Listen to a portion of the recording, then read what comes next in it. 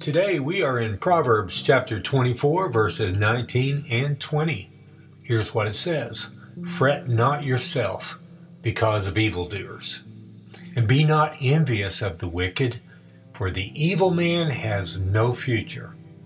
The lamp of the wicked will be put out. We might, at times at least, be tempted to look at the wicked man with a sense of longing, or jealousy, if you will. Not all the wicked, of course, and not at all times. But on a given day, when we're feeling sorry for ourselves, when we're down and blue, or we're ill, or we're tired, or we can't buy what we would like to buy, at some time when Satan tempts us with the promises of the flesh, we might get an unrealistic glimpse of a wicked person's life, and it might just appeal to us. Now, Solomon knew that at those times, things are not what they seem. And it's then that we may think we see a wicked person who's basking in the light of success.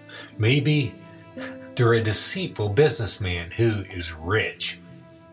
Or we may see a selfish man who has found love with a beautiful woman, or a wicked woman who has found herself a handsome, self-confident, romantic man who gives her all her desire.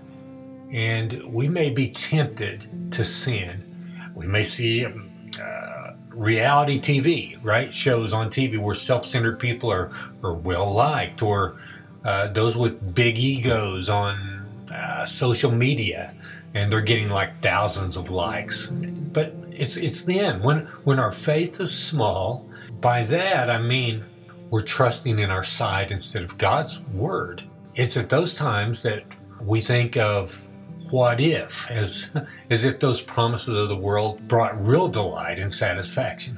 Even at their best, they don't do those things. They don't even bring good feelings to our senses that actually last.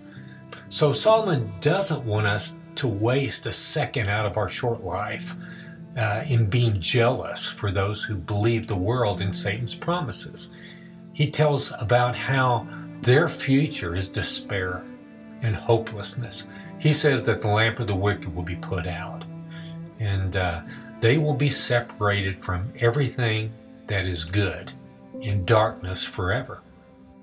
In closing, I'll just say, let's take courage and gird up our loins, stand up, smile, rejoice in God's word, which is our guaranteed hope.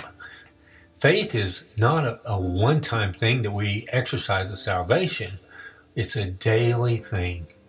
And in Luke 9:23, Jesus said this. He said, "To all, if anyone would come after me, let him deny himself and take up his cross daily and follow me."